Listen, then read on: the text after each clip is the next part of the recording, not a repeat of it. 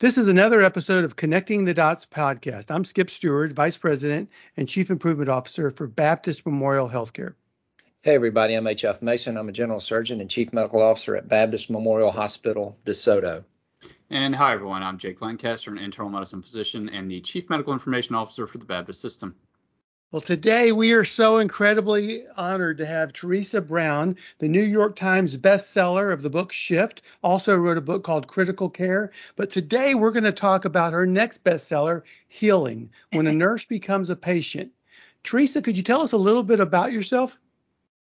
Definitely. I am what's known as a second career nurse with an unusual background. I have a PhD in English. My dad was a philosophy professor, and I thought I wanted to follow in his footsteps. Then became a professor and felt like, maybe I want to follow someone else's footsteps or make my own. Had kids, discovered this caregiving, wanting to mix it up with the mess of life, part of my personality. And a friend who's a nurse said, when I said, how can you turn that into a job? Said, you could become a nurse. And so I did, and ended up doing the accelerated program at University of Pittsburgh. I worked in oncology and home hospice. And then right when my twin daughters, who had inspired me to become a nurse, went to college, and I was thinking, well, now do I want to write more? Do I want to work more clinically? I was diagnosed with breast cancer, which was not on my list, and became a cancer patient, and from that experience wrote the book you just so nicely introduced. Well, Teresa, once again, thank you very much for being here. One of the first books that you wrote was called The Shift, which was actually about being an oncology nurse, taking care of patients, and I think that was in 2015 or so when you wrote that book. When were you diagnosed with your breast cancer? Fall of 2017.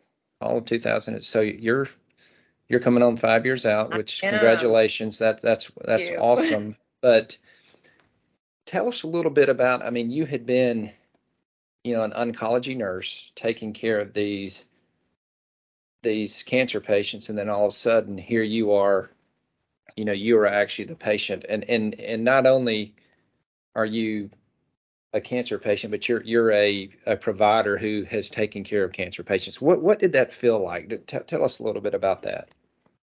Yeah, in the moment when I was diagnosed, based on an ultrasound, people listening know, of course, you need the biopsy for 100%, but the radiologist was pretty sure, and she was right. But from that moment, I was absolutely terrified. And realizing how terrified I was, I also became aware that I had never understood everything my patients were going through. And of course, at that time, I didn't know what my diagnosis was, right? It turned out to be stage 1, a very small, slow-growing breast cancer, the most common kind, very treatable. If you're going to have breast cancer, this is the one you want to have, right? Sure. But even with that, I like to emphasize that diagnosis, because even with that, I was still mortally afraid. And I was taking care of patients with acute leukemia. The oncologist listening know these are people who they're kind of living their life, and they get a phone call based on routine blood work, or maybe they've been really tired lately, and the phone call tells them, you need to go to the hospital right now, and you're going to be there for 6 weeks to 2 months, and if you don't do this, you're going to die. So someone had probably told them that. And they must have been even more afraid than I was. And they knew they were looking at this very intense treatment. They show up, nurses start educating them right away. The doctors are talking with them right away, long conversations about what's going to come up with their treatment. And as a nurse, I never really got that. And I think you know this as a physician, every physician listening knows this. You cannot go to work 100% empathizing with patients. You can't show up every day thinking, wow, I understand how these people feel. They're all afraid they're going to die, because you'll burn out in 6 months, right? But there's got to be more of an understanding of emotionally where patients are. And we need to get better at that. That's a really great point. It certainly is very hard to as a physician to put yourself in the patient's shoes. Like you said, we sometimes try to distance from our patients just so that we can carry on with our day-to-day work. But one of the questions I wanted to ask was, what were some of the organizational and operational things that you noticed from the patient perspective that you didn't notice as an oncology nurse that were frustrating as a patient? What a great question. And I hardly ever get to talk about this kind of nitty gritty quality improvement stuff. So thank you. It makes me very happy. So I had the ultrasound, have been crying in the hallway, crying, talking to the doctor. They say, you won't leave here without an appointment for a biopsy. Go sit down to get the biopsy. No one comes.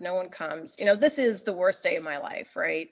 Finally, a receptionist came by and said, oh, she leaves at 3. You just missed her. And I wanted to hurt that woman. And I am not a violent person.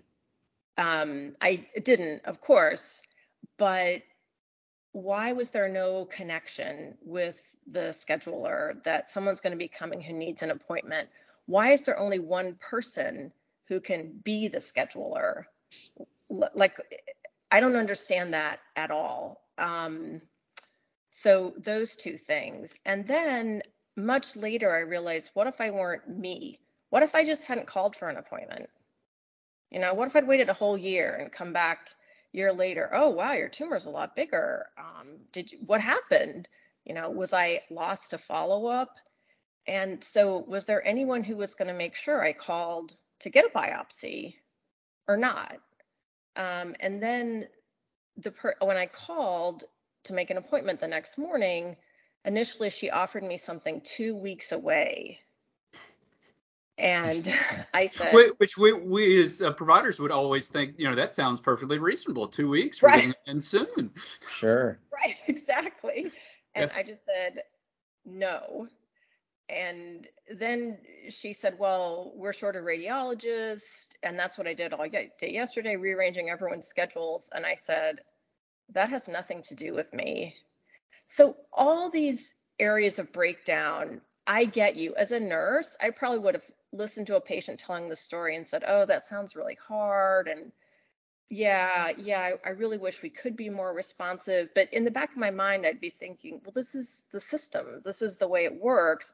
I wish it were more responsive, but it's not.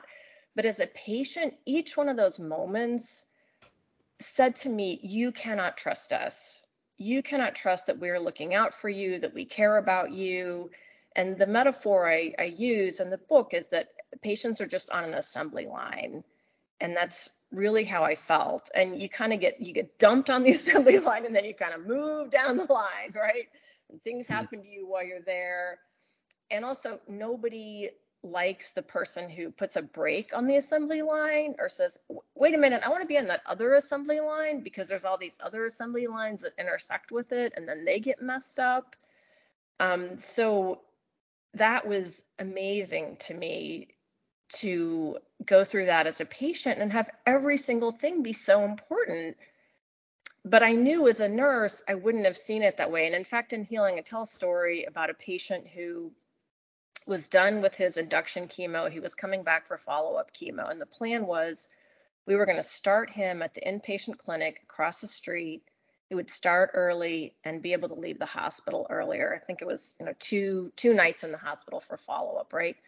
So he came over from the outpatient clinic, hadn't been started on IV fluids, which they were supposed to do. And if the IV fluids haven't started or you aren't getting IV fluids, you can't get your chemo because it's so toxic, right? It's great. Call down, get a pump. And the supply said, we're out of IV pumps. And everyone listening knows this is like a restaurant saying we're out of forks, right? Like that just doesn't happen. Or our stove is just not working. Sorry. So I thought, okay, that's strange. I'll just call back in half an hour. And no, we're out of IV pumps, for hours, out of IV pumps. And I was really busy with my other patients. And this patient would come to the door and look at me and give me these searing, dirty looks, which were really hard to take. And I reflected on this once I became a patient, because as the nurse, I felt like this is annoying. I get it. And you're angry at me, but it is not my fault what is happening here. It is some very weird thing where aliens have come and taken all the IV pumps from our hospital or something. I don't know what's going on.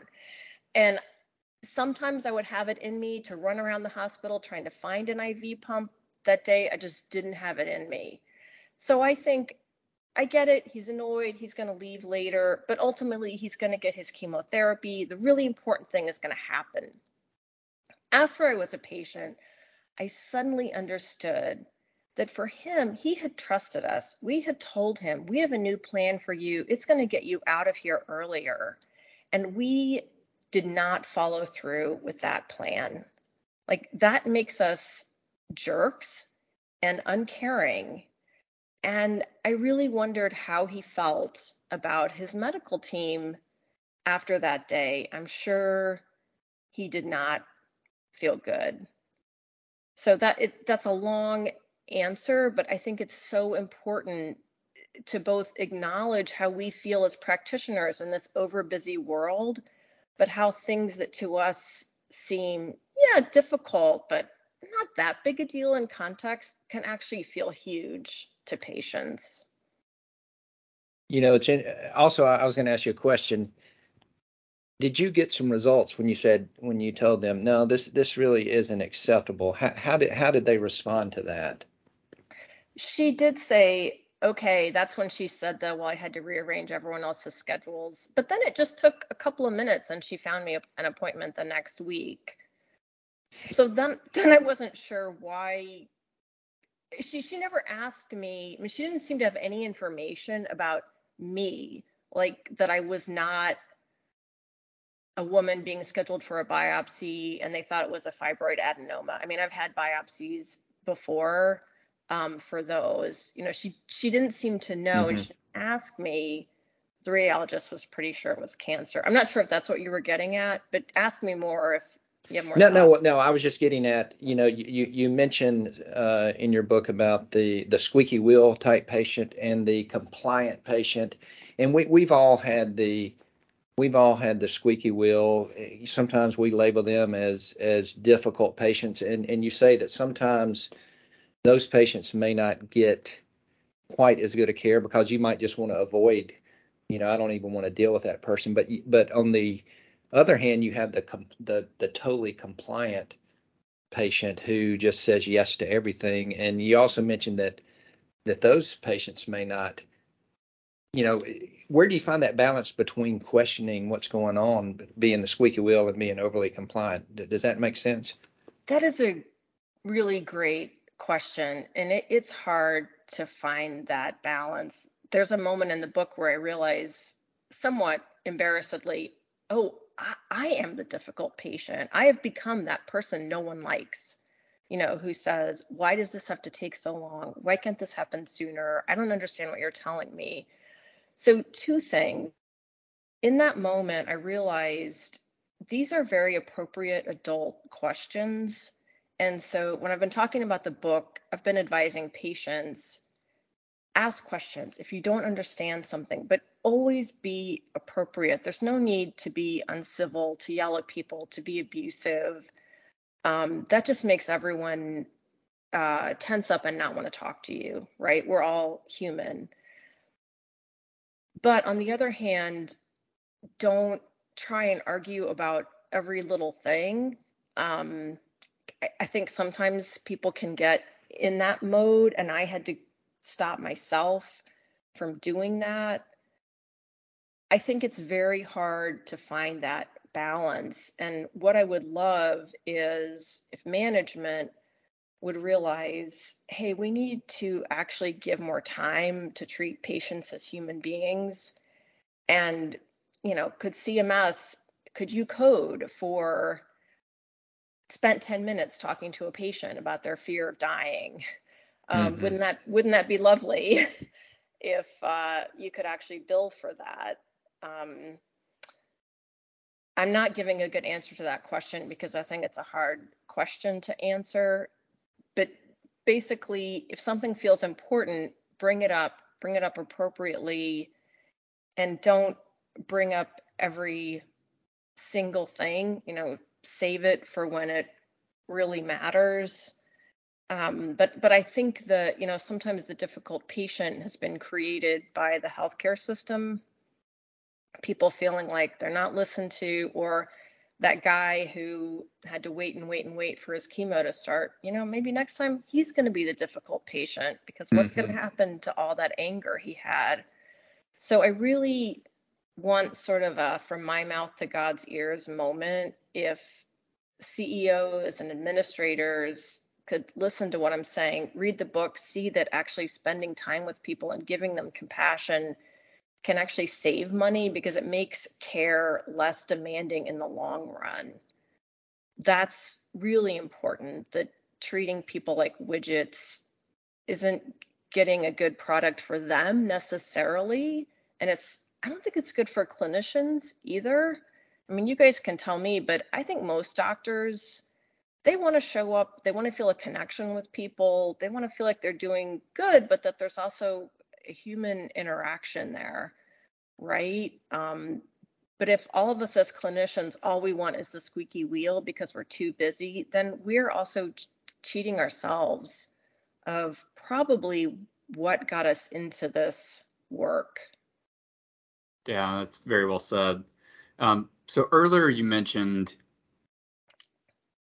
something along the lines of poor communication between some of the team related to who you were as a patient. And all of us have experienced, I think, poor communication between healthcare providers, especially different specialists that are all taking care of the same patient. But I wanted to get your perspective of what that looks like from the patient side of things, about your primary oncologist and the radiation oncologist and the radiologist and all these different players, and what did it seem like from the patient side of things about Don't how forget the surgeon, Jay.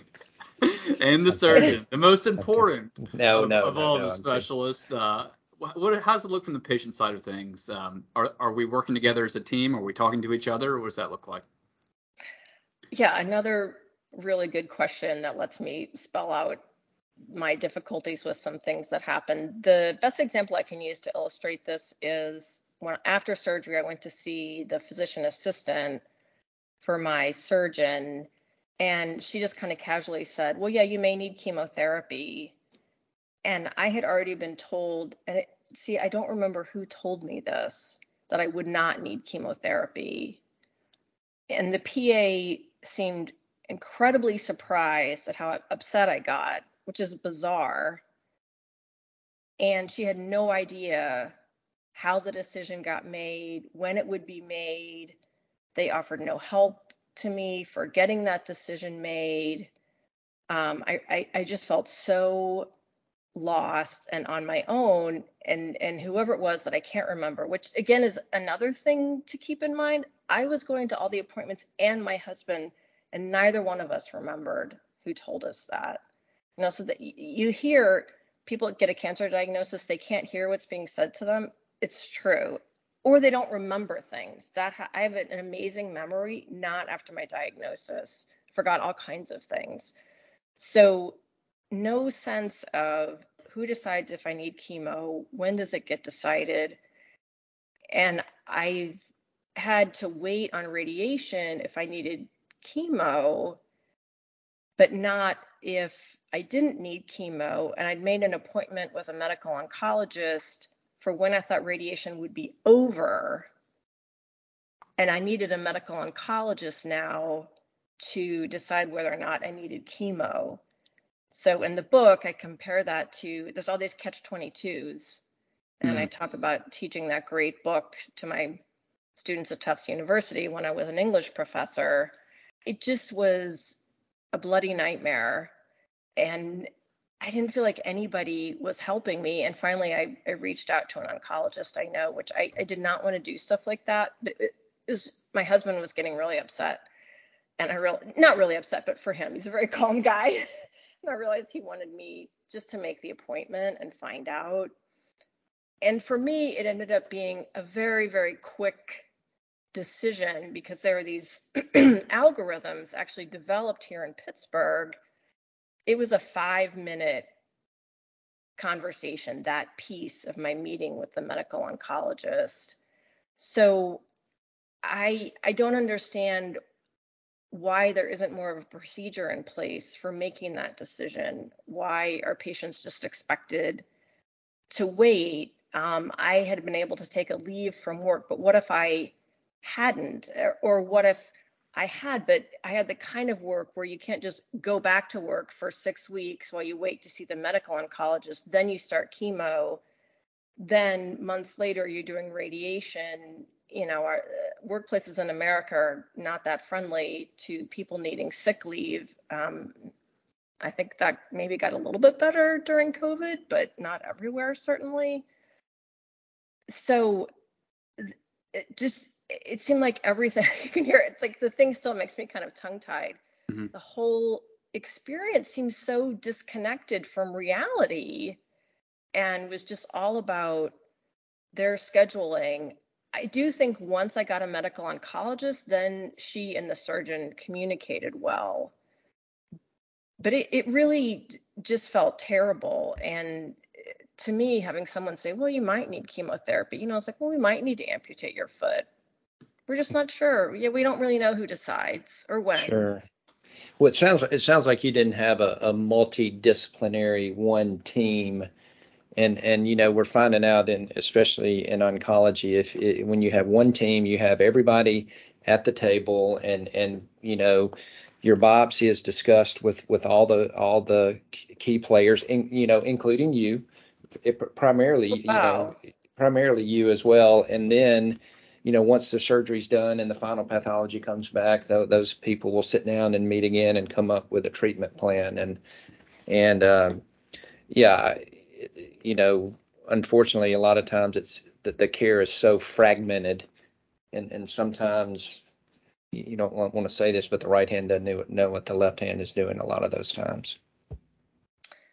That is how it felt. I have heard about places where it sounds like yours is, where there is a team, there's good communication, patients maybe even get something written down. That's another process thing. I didn't get anything written down, which for the life of me, I don't understand why that is. I did get a book from the surgeon's office, but then it actually had mistakes in it and talked a lot about lymphedema, which then it turns out I was never at risk for because they didn't take any lymph nodes. So yeah, that kind of destroys your trust right there.